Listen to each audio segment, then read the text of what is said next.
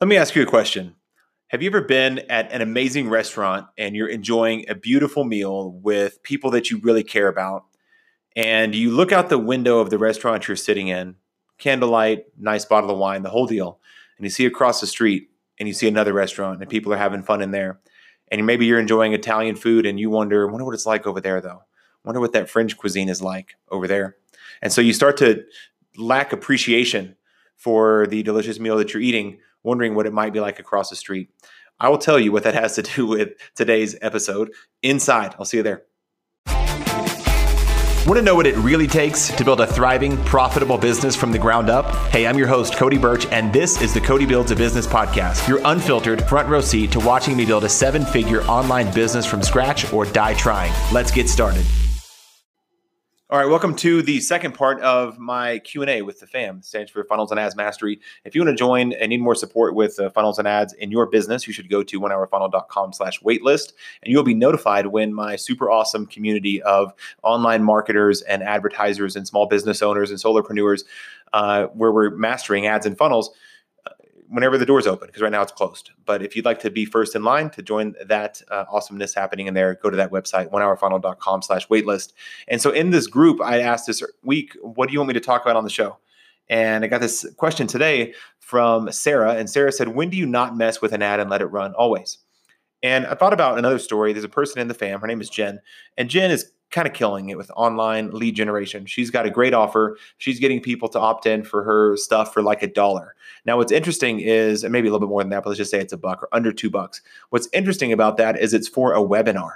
And so under $2 webinar registrations statistically is super amazing and awesome. Okay. And she's been running them for a long time, like the better part of a year. I remember one day I was talking to Jen and she said, I got this new ad. It's got this new hook and this new angle and it's not doing very well. And it's getting like $4 leads. I said, hey, cool. How's the other one going that was getting the $1 leads? She's like, oh, that one's still going and it's still $1. And it's still cranking that one out, $100 a day or whatever the budget was. And I was like, well, what do you see what's going on here? Like, what are you looking for? Like, why are you are you trying to beat the $1 leads with 90-cent leads? Like, what's the deal? And, she didn't really know. And we had, kind of laughed about that. And I know Sarah in her business too, last I checked, she was getting leads in her business for her downloadable free cheat sheet, free checklist for under $1. And that's awesome. And it's a 2-step process. When you launch a new ad account, you don't know what it's going to cost you to get leads. You're just guessing. And you can say, well, webinar leads I've heard are $8 to $12. That's what Cody said. Lead magnet leads are, 3 to 5. That's what Cody said. If it's a super, super specific niche, like I remember I was doing some coaching for a community that was of artists and they were selling like how to get better at a specific type of art. Well, that's such a niche market. They were getting leads for like 10 cents and 20 cents. This was recently, like in 2019. And it was just because it was so specific and nobody is advertising to that group of people on Facebook like that. And they were just totally killing it. So I thought that was interesting. So you don't know is my point until you get your ads out there into the world so they can start generating results and getting people to opt in. Okay. But once you know that it's going to cost you 80 cents to get a lead, then you have a baseline. Like once you have enough data, I was listening to a podcast and this guy, Phil Jones, awesome author, awesome speaker. He said, once I get paid a speaking fee 3 times in a row, that's my new speaking fee. And I feel the same with Facebook ads and lead generation. Like once you've gotten, 50 leads or 100 leads, like pick a number at a certain price, that's your baseline for what it will cost you to get leads.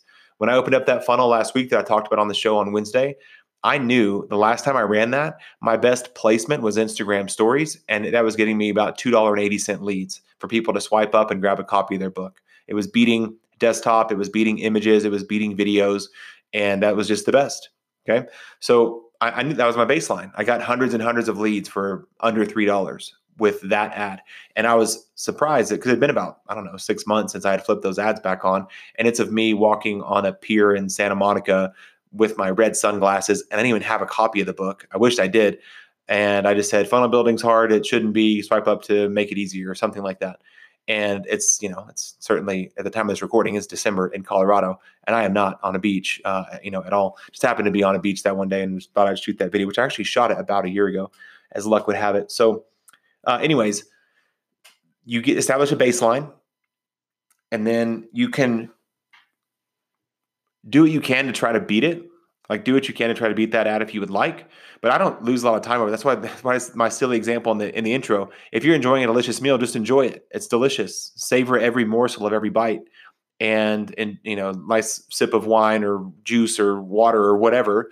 Go for the Topo Chico. So I think of the fancy water. Whatever. Get nice glass of water, or whatever I'm trying to be. For those that don't enjoy a glass of wine or adult beverages, enjoy it.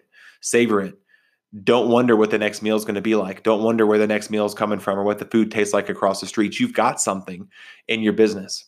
And so when I look at Facebook ads, I don't blame my lack of conversion on the ads themselves.